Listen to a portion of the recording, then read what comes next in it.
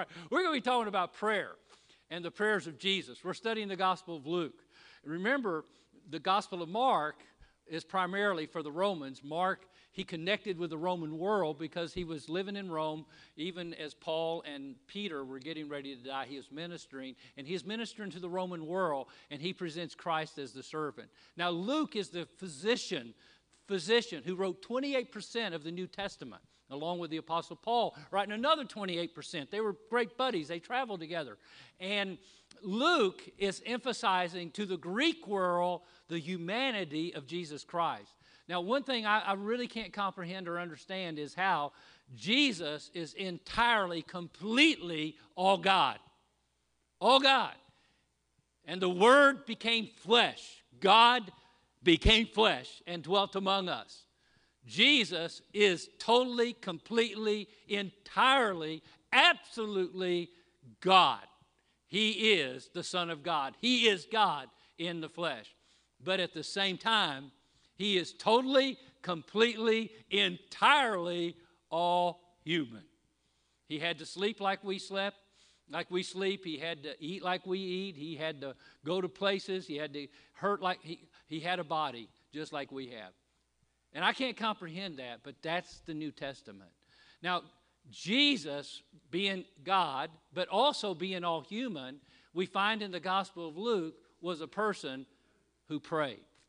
And when you study the Gospel of Luke, and we started on this last week, and we mentioned the prayers of Jesus in the Gospel of Luke. And that's what we're going to look at today, is how Jesus was a person of prayer. He prayed.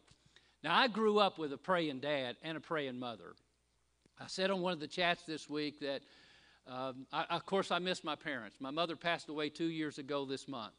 And if there's one thing I miss about my mother, of course, her love, her care, her friendship, and her everything for us, I miss her prayers because she was a woman of prayer. She prayed, and she prayed every day for me. My dad was a person of prayer. As I grew up, my dad prayed, and I heard him pray. As a kid growing up, we moved. I went to 13 different schools by the time I got to 12th grade. You know what that means? We moved a lot. And so if I ever wanted to know what our family was going to be doing next, all I had to do was get up about 4 or 5 o'clock in the morning, because my dad got up very, very early, and he would go into a room in the house, and he would pray. My dad thought God was deaf. He really did. So he prayed really loud.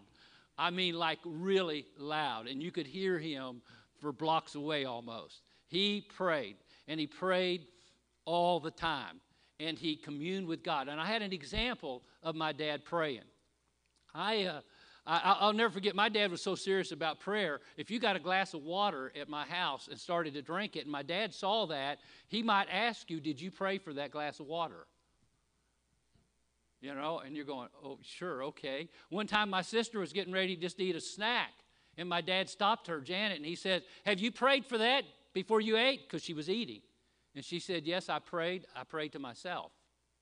And I'll never forget, as serious as can be, he looked at her and he said, don't you ever pray to yourself. You pray to God. Oh, man, I got that picture in my mind. I could see that kitchen when he did that. I mean, my dad set an example for prayer. Probably the person who's wrote the most books about prayer in recent years is Dr. Elmer Towns. Numerous books. The first day I began doing pastor chats on prayer this week, I got a package in the mail.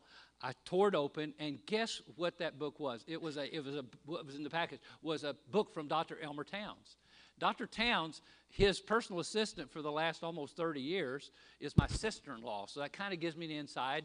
But it also goes back to the fact that he taught me all my theology the first years, and he's been a friend and a mentor and somebody who's come here to Rainbow and shared with us over the years. So I always get his books even before they get released to the public. And so I get this package, open it up, and I almost knew what it was. I bet it's another book from Dr. Towns. It seems like he writes a book every other week.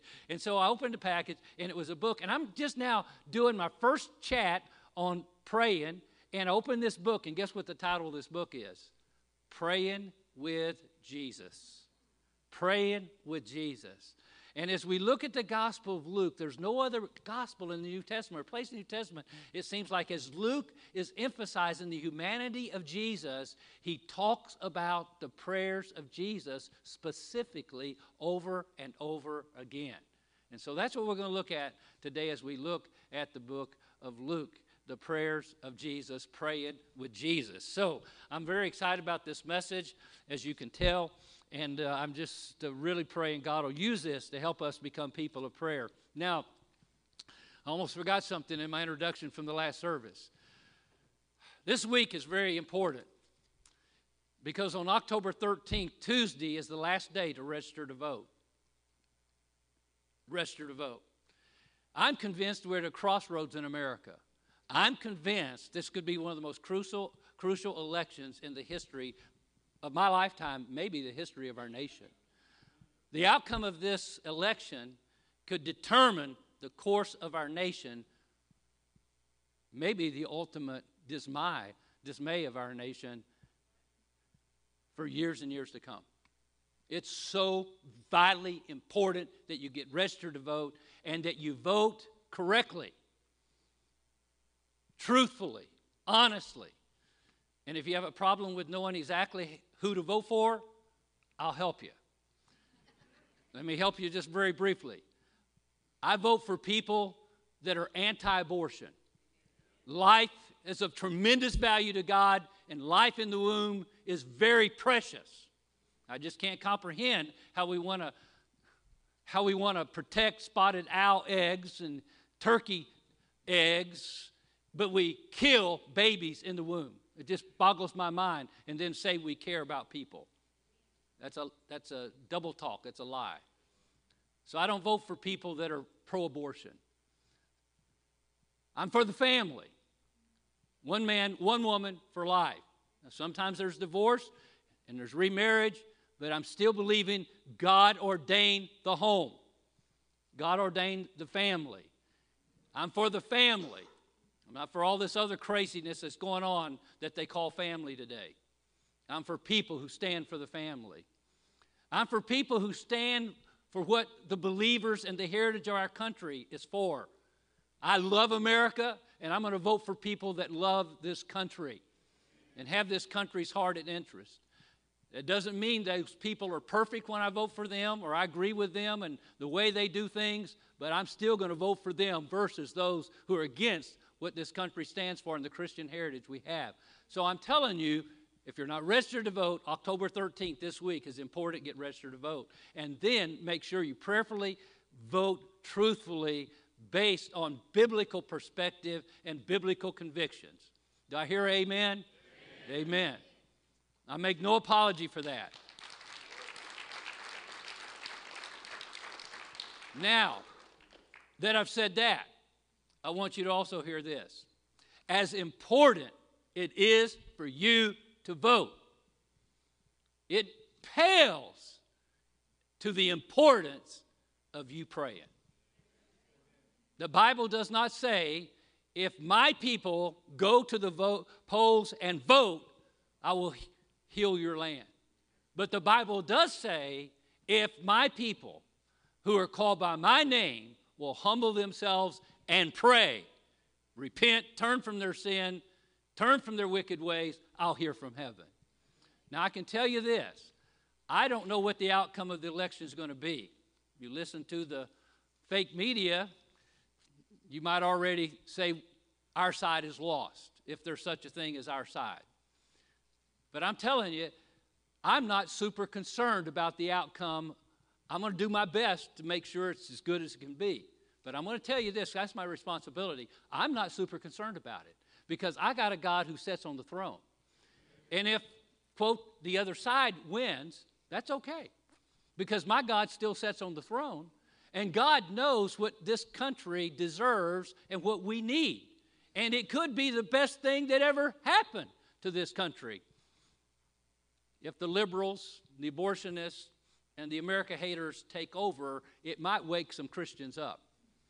And we need to be woken up. So, I'm happy. And I'm at peace.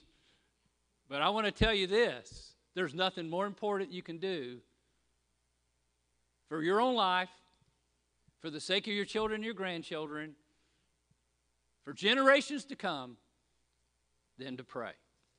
And we're going to look at the prayers of Jesus and hopefully encourage you today to pray. And having done all, pray. Amen? Amen. Okay, let's go. All right. We got 10 minutes left here to do this. Let's say our verse together, okay? All together. This is our verse for the year because this is what it's all about. Psalm 96, 2-4 and 8. Sing to the Lord, bless his name, proclaim the good news of his salvation from day to day. Declare his glory among the nations, his wonders among all peoples. For the Lord is great and greatly to be praised. He's to be feared above all gods. Give to the Lord the glory, due his name, bring an offering. Amen. And of course, we're disconnected to Christ's community call, and we're glorify God, hopefully, in everything we say and do. So I have two titles today. One taken right from Luke chapter 11, verse 1, where the disciple says, Lord, teach us to pray. A second title from Dr. Towns' book, Praying with Jesus. With Christ in the School of Prayer, Andrew Murray had a book with that title. So let's stand together, and we're going to read from Luke chapter 11, verses 1-13. Luke chapter 11, verses 1-13. Now Jesus was praying in a certain place. Now what's kind of caught my attention, just the first word, now. I want you to do it now. Now is the day. Now, present tense, now, Jesus is praying. Jesus not only gave us an example to suffer, okay, 1 Peter said, following Jesus as our example, he gives us an example, especially in the Gospel of Luke, on how to pray and what to pray and how to engage in prayer. But one of the things you're going to find out is Jesus was prayer itself. Jesus was prayer. Now Jesus was praying. Now Jesus was praying in a certain place. And when he finished, one of his disciples said to him, Lord, teach us to pray as John taught his disciples. And I'm convinced, as I said in the pastor's chat, that prayer is not so much taught as it is caught. You get around to pray in person, there's something about it that motivates you and brings you into the presence of God and gives you a deep heart desire to connect with the God of the universe who created you. Teach us to pray. And he responded, when you pray, say, Father, hallowed be your name. Your kingdom come. Give us each day our daily bread. And forgive us our sins, for we ourselves forgive everyone who's indebted to us, and lead us not into temptation. And he said to them, and he gives an example, which of you has a friend will go to him at midnight and say to him, friend, lend me 3 loaves. For a friend of mine has arrived on a journey. I have nothing to set before him. And he'll answer from within, don't bother me. The door's shut. My children are with me in bed. These were one-room homes back then. The bed was in the corner. I cannot get up and give you anything. And Jesus said, I tell you, and you might want to underline that, right, Pastor Lane, because you see this in chapter 18 2 times 2 on prayer. I tell you, though he will not get up and give him anything because he is his friend, yet because of his impudence, that's a crazy, I'm not sure about that word, impudence. He will rise and give him whatever he needs. And I tell you, ask and it will be given you. Seek and you will find. Knock and it will be opened to you. For everyone who asks receives, the one who seeks finds, and the one who knocks it will be open. It's like he says it twice. And then he gives another example. What father among you, if his son asks for a fish, will instead of a fish, he give him a snake, a serpent? Or if he asks for an egg, will he give him a scorpion? And then he's contrasting this. So if you're being evil, and you know how to give good gifts to your children, how much more will your heavenly Father give the Holy Spirit to those who ask him? Wow. How much more will your heavenly Father, in the Gospel of Luke, he says, actually give good things to those who ask him. Father, these next moments, Lord, as crucial as it is for us to be involved in our government as good citizens, as Christians, as believers, Lord, it's more crucial for us to pray. So today, stir up our hearts for prayer, to pray, to learn to pray without ceasing, to engage in prayer, to practice praying, to pray with Jesus, to pray as Jesus prayed, to pray biblical prayers. So, Lord, only you can do that, I know, today in the hearts of your people. And you will do it because I'm asking, as my Heavenly Father, today give the Holy Spirit to this church, to this people, to teach us to pray. And we ask this in Jesus' name. And God's people say, amen. Now, you can be seated. The fact that Jesus had to pray as God while he was ministering here on earth is proof enough that we need to pray. Just look at the times Jesus prayed. Jesus prayed at his baptism, Luke 3:21 and 22. He's beginning his ministry. Now, when all the people were baptized, when Jesus also had been baptized, and Luke points out, and was praying. So as Jesus getting baptized, guess what he's doing? He was praying. The heavens opened. The Holy Spirit descended on him in bodily form like a dove, and a voice came from heaven. You're my beloved Son. With you I'm well pleased. First time in New Testament God speaks out of heaven, so to speak, is when Jesus became a Baptist. God got excited. Now you say, what? I told Kathy Shell, I said, today you became a Baptist. What does that mean? That means you joined? No, it doesn't mean. It means you came to a Baptist church? No, it doesn't mean that. It means that you have followed the Lord in believer's baptism.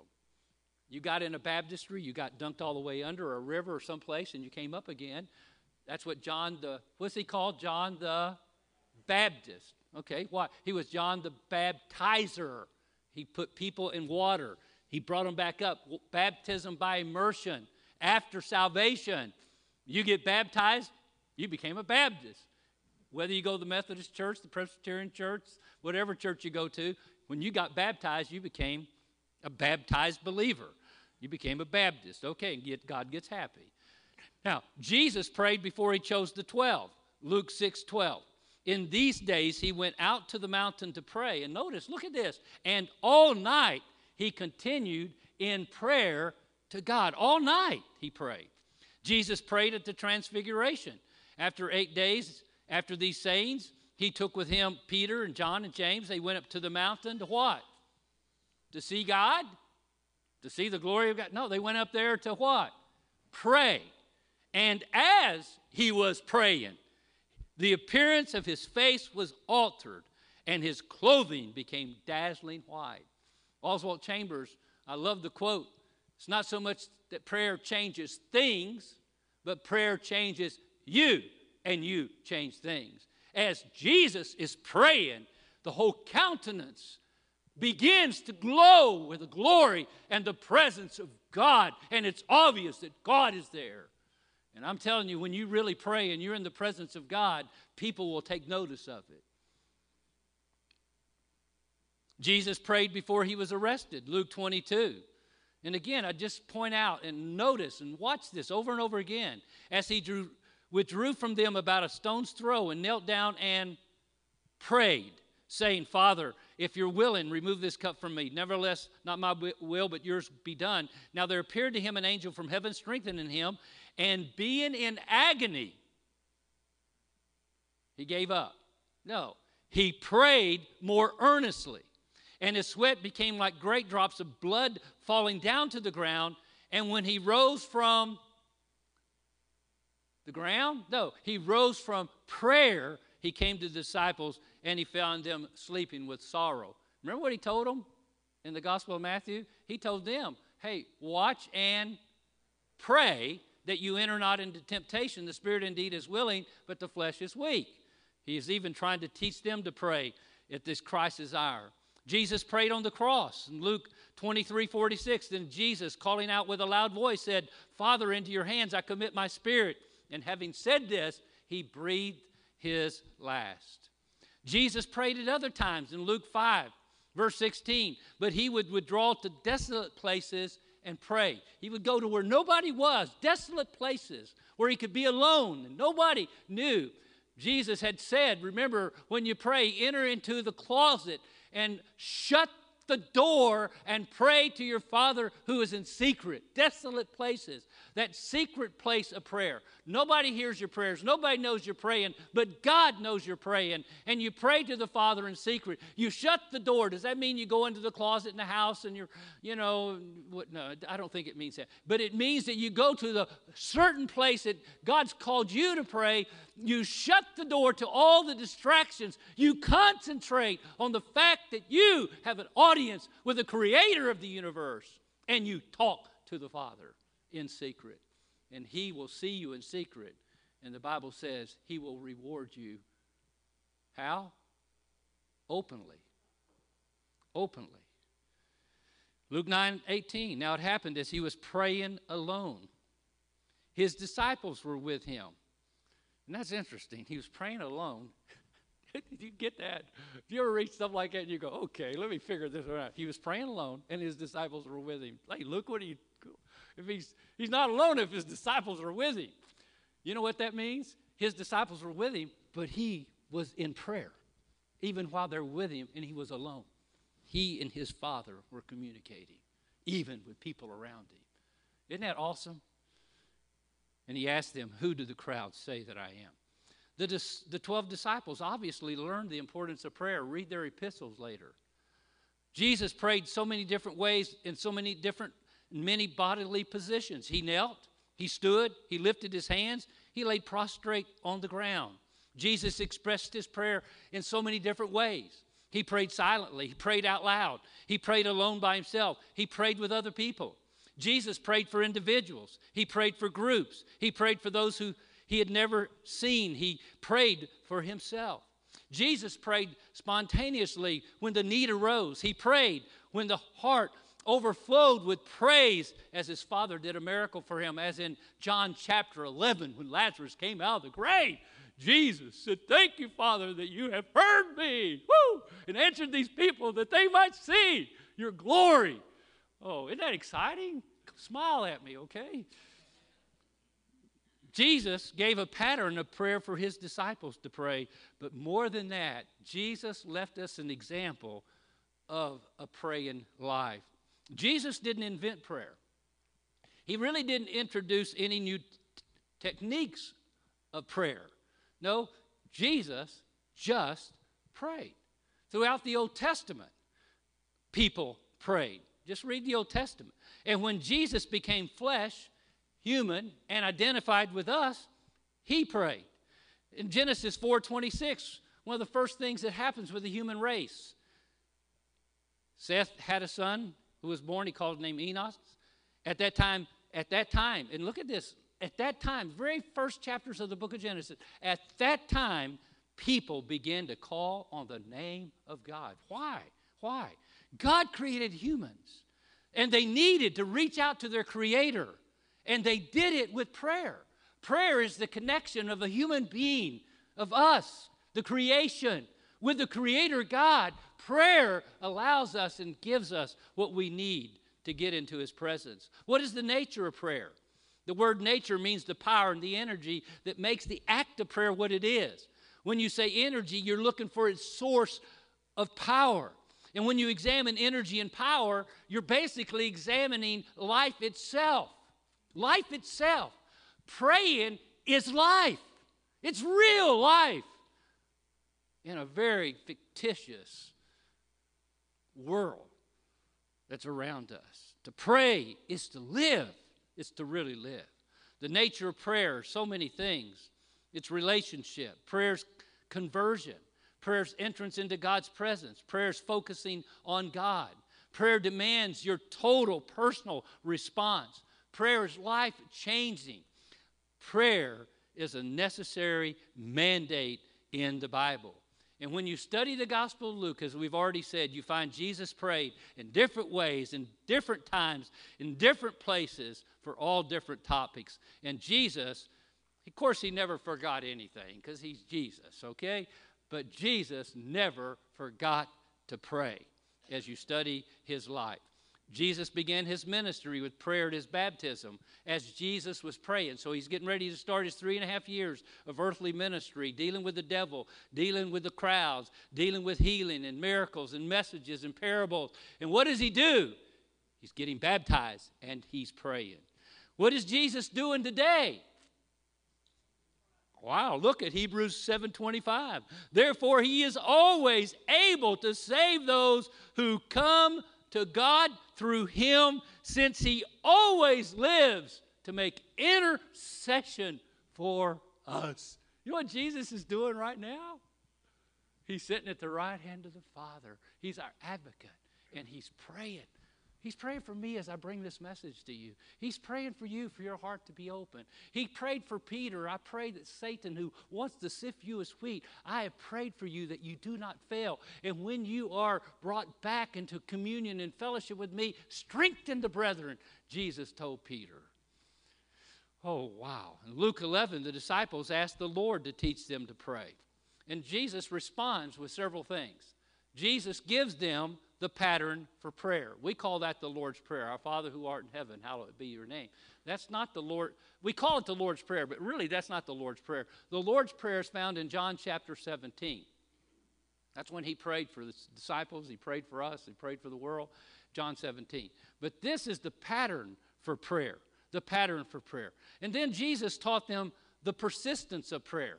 I'm going pretty quick through this. I hope you'll go back and study. But the persistence of prayer. He said, so what if you have a friend that comes to you at midnight and says, hey, I need some bread for my friend. And so it's like, so a friend, he said, you have a friend who has a friend who has a friend. Like, okay, I'll try to figure this out. But you're asleep in bed, and you have a friend that comes to you and says, I need some bread. It's midnight. And you know what? I think there's so much in this parable. This is a parable. It's teaching this lesson. But it's a parable that's basically saying it's midnight for a lot of people out there. It's the last hour. It's the last minutes. They're getting ready to go into eternity. It's their last time to have hope in the life and in the world. It's midnight, and they need the bread of life. They need Jesus. And you go to the friend, you wake him up at midnight and say, give me some bread. But the friend says, I'm asleep. I'm in bed. What are you trying to do? My kids are sleeping. I'm not going to wake up and crawl over them to go get you some bread. And then he says, I'm going to tell you, even though he don't get up because he's his friend, relationship, because of his importunity is the way the old King James puts it, because of his persistence, after he says, I'm not leaving till you give me some bread for my friend. We have 250 plus names in this box. We have friends who need the bread of life. And they didn't get saved the first prayer you prayed for them. But I want to tell you, God's going to hear your prayer if you don't give up. Because sometimes, did you read Oswald Chambers this morning, The Silence of God? The silence of God. Can God trust you with his silence where he doesn't give you an answer immediately or answer the prayer immediately? So don't give up. Jesus is teaching the persistence of prayer. The persistence. Don't quit praying for the same thing over and over if necessary, week after week, year after year after year. George Mueller is one of the greatest human examples who is not God. George Mueller, who started in orphanages for little kids in London, England. And he determined he was never going to ask a person for a penny to take care of these orphans. He would only ask God.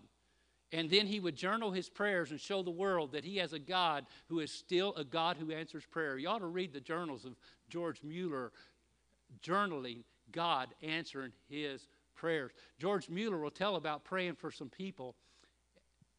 Many of them got saved just before he passed away. One of them didn't get saved in his lifetime, but got saved after he passed away. Don't ever give up on your prayers. The persistence of prayer. Jesus is teaching that. Jesus is encouraging them with the promised rewards of prayer.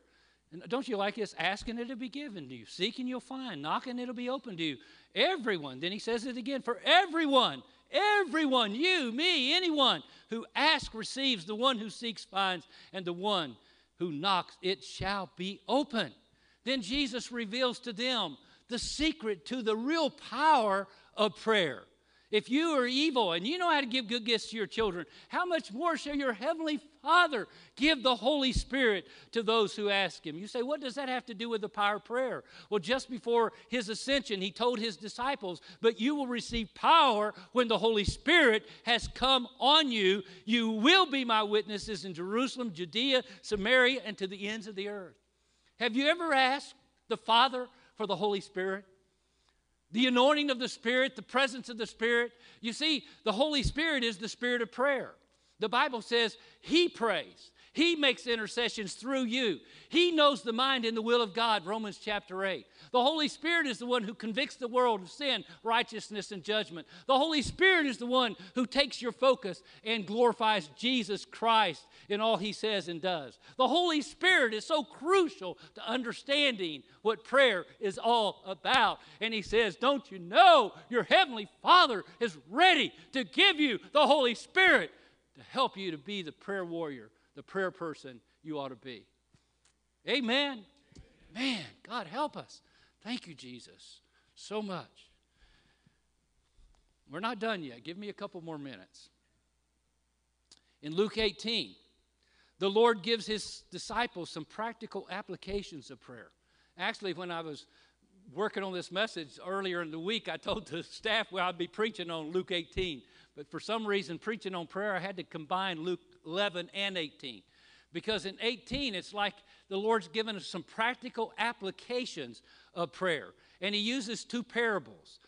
The parable of the widow, the adversary, and the unjust judge. And then the parable of two men who go to the temple to pray.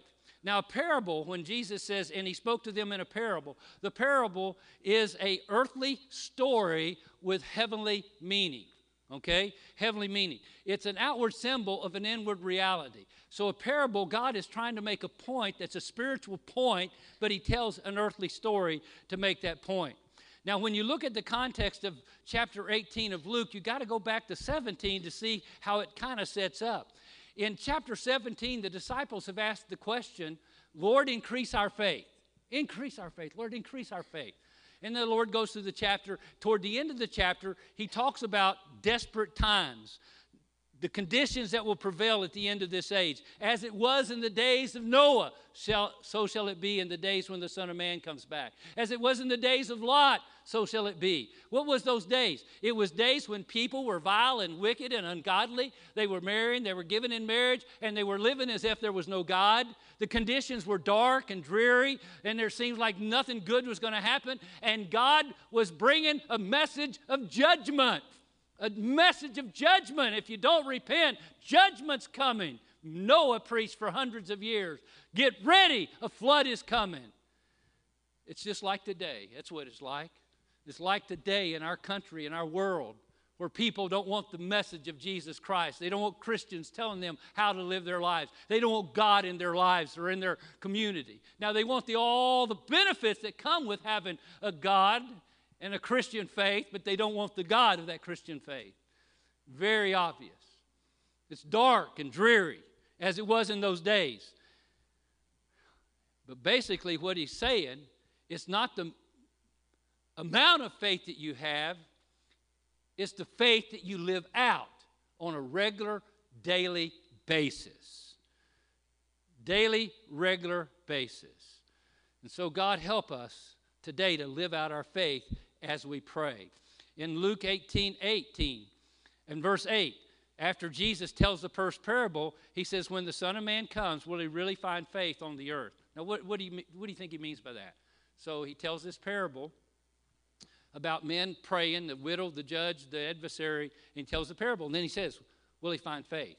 What do you think he means? He's not talking about the amount of your faith. He's talking about, will he find you faithful in praying? Will he find you faithful in serving? Will he find you faithful in giving? Will he find you faithful in sharing your faith? because you can't be faithful without faith. And faith that is real faith will cause you to be faithful. Faithful to your God. Faithful to truth. Faithful to continuing living out your Christian experience, your Christian faith. And so he says, will he find faith? Now, go back to the parable, and you put it in context. Men ought always to pray and not to faint or lose heart and quit. In other words, what will keep you from quitting? Quitting. What will keep you faithful in Bible reading, witnessing, church attendance, Christian service, being a deacon, serving as a teacher and in ministry? What will keep you in the attitude and the spirit of prayer in your life? And Jesus said, praying will. Keeping your focus and your understanding of your source of energy and life that comes from a connection with God through prayer. It's interesting to note that the physician Luke is a people person. In this chapter 18, as you go through it, there is a widow, there's an unjust politician, there's a Pharisee, there's a tax collector, there's a bad sinner, there's little children, there's adults, there's rich man. And the chapter ends with a story about a beggar coming to Jesus. Luke's interested in people, everyone, no matter what your status is, your background is. God is interested in you being a part of his team in prayer. Now, several things from these parables, these two parables, real quick, and we close. Number one, I need to realize that prayer is a great privilege, a wonderful privilege, that I, a created being, can talk to the Creator of the heavens and the earth. Now, honestly, I'm so human. If President Trump sent a message and says, and maybe called me personally and said, hey, would you come up to the White House? I just need to chat with you for a few hours about some things. You'd probably hear about it, you know. If President Obama, much as I disagreed with him on a lot of things, if he would have called me and asked me, I'll guarantee you I would have said, sure. And I'd love to talk about the fact I've met him personally and had the opportunity to talk to him. I want to hear what he had to say, but I'd have a few things to say to him too. If President Bush would have called, I would have been happy. And I would have been matter of fact, I was in a meeting where I actually had the prayer before President Johnson. Remember President Johnson? I was alive back then, believe it or not. And I had a meeting that I was invited to where I was introduced like I was the King of England. And they introduced Edith and I, and we walked in this big banquet hall like we were like king and queen. And I sat on the platform next to President Johnson, and I did the invocation and the prayer before he gave his little speech. My prayer was a whole lot better than his speech.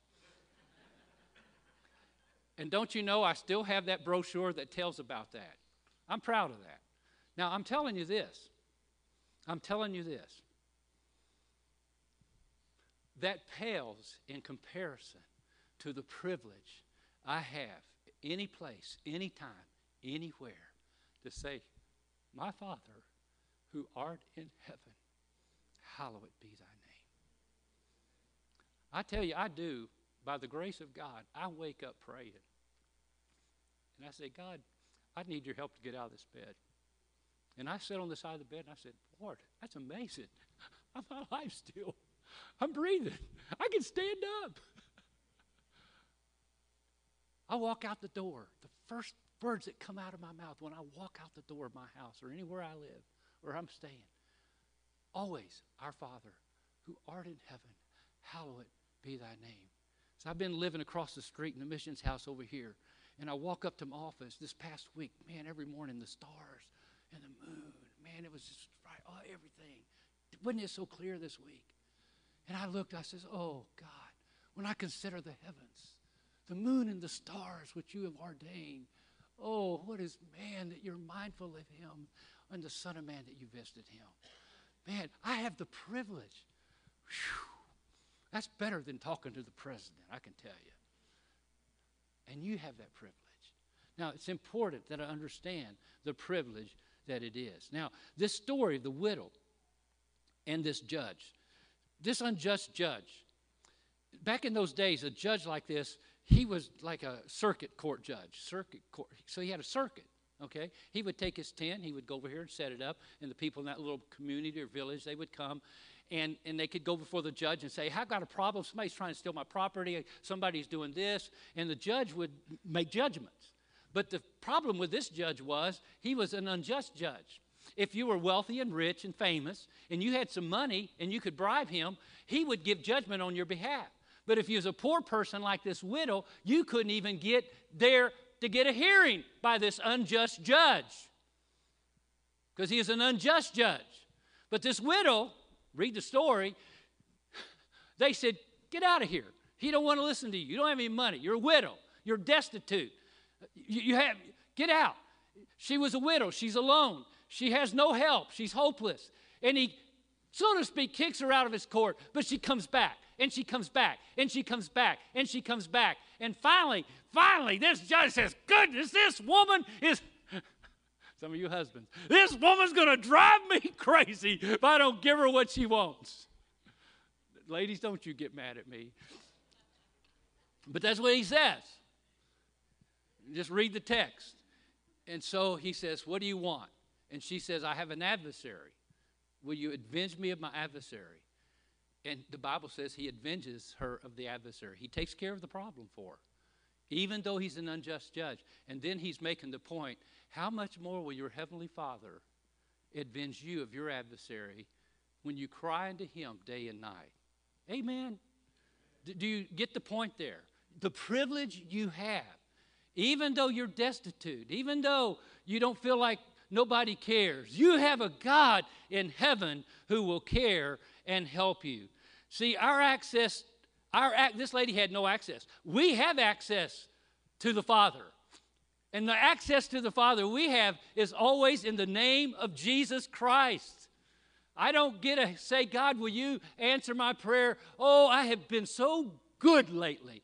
Man, best I know, I hadn't said a cuss word in a week. I haven't really been mad at anybody. I've really been nice to the children, even when they didn't deserve it. I was kind to my husband or my wife. Forget it. The only way you have entrance into the Father is through the blood of Jesus Christ.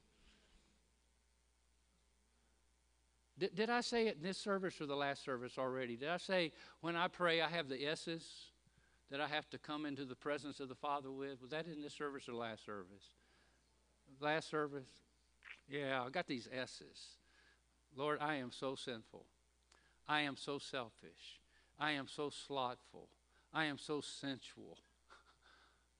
I am a rotten, good-for-nothing mess, Father. But I am so thankful that I have Jesus Christ who washes me and cleanses me and gives me access to your ear. Amen? So we have access. Okay. I must know that prayer is an absolutely necessary. She had an adversary. We have an adversary, the devil. We're no match for the devil, folks. You're no match for the devil.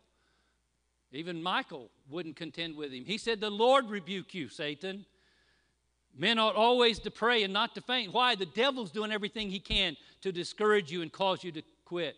We are so dependent upon God and upon his Holy Spirit to give us strength for the day. I need to realize that prayer is urgent. It's urgent. I'm not begging God.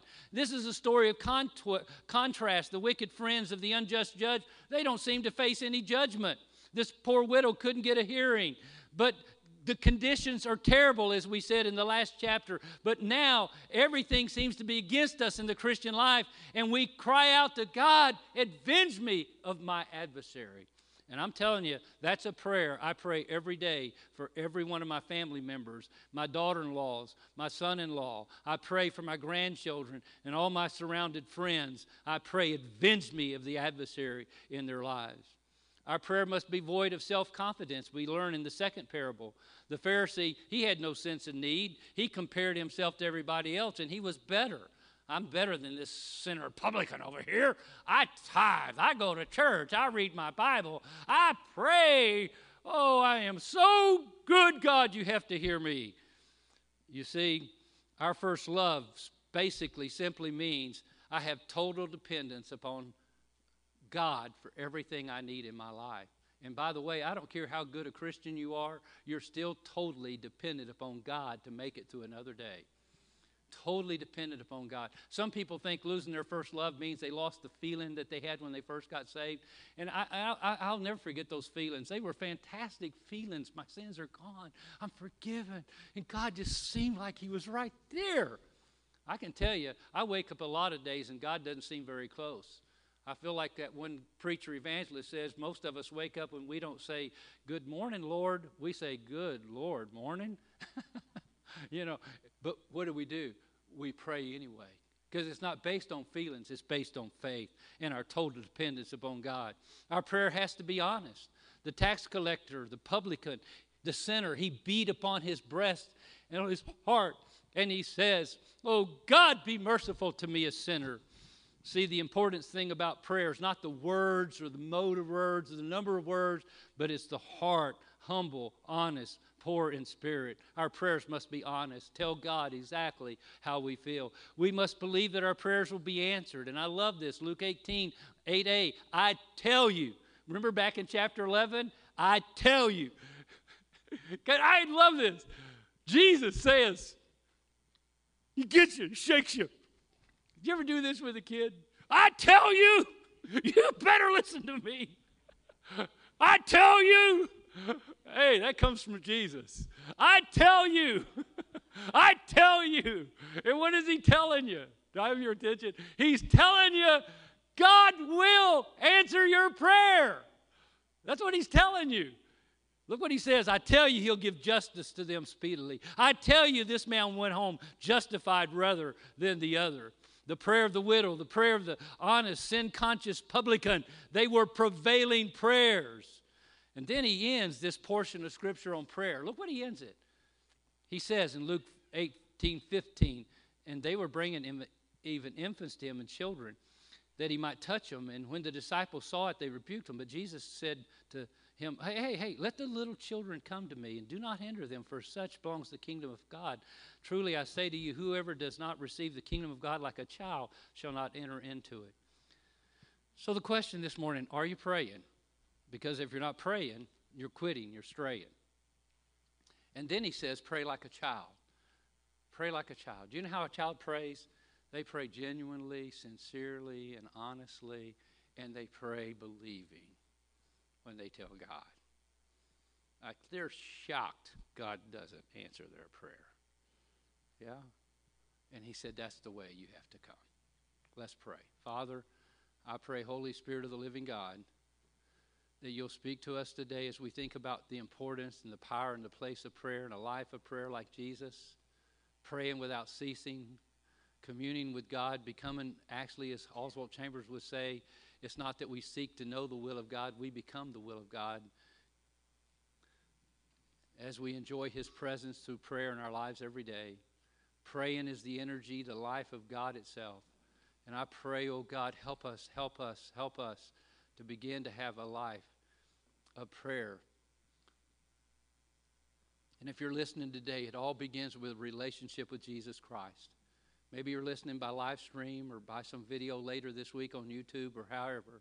But I'm telling you, if you want to be a person who can pray and have your prayers answered and believe that you have a God who answers your prayer, Jesus said, no man comes to the Father except by me, because I'm the way, the truth, and the life. Have you ever truly experienced true salvation?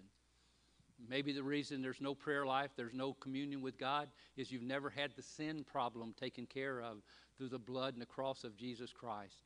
Right now, would you say, oh God, I know I'm a sinner. I know I'm a sinner. I'm convicted of my sin. I feel the burden and weight of my sin. I feel like there's a major obstacle between me and God. And I'm going to tell you what that obstacle is. It's sin. And what sin is, in essence, is pride. It's thinking you can do it without God. It's thinking you can make it without him. That's what pride is. That's what sin is. I, the middle letter of pride, the middle letter of sin. I, without God. And you come and say, I give up the right to myself. Lord, I'm a sinner. Forgive me, cleanse me, save me today. Jesus said that man went home justified. That means he went home just like he had never sinned, without any guilt, even though he is a terrible, wicked traitor and thief. He's a tax collector, a publican. the worst of the worst in that day. But Jesus, you saved him. And you declared him to be justified. Today, you could be declared to be justified if you by faith receive Christ. Would you do that right now? Right where you're sitting, ask Jesus to come into your heart. Right where you're listening, at home, in the car, wherever you might be, pull off to the side of the road if you're driving and get before God and say, God, I'm a sinner. I need salvation. Beat your chest if you have to. And from your heart say, oh, God, save me today. And my friend, I tell you, he will save you.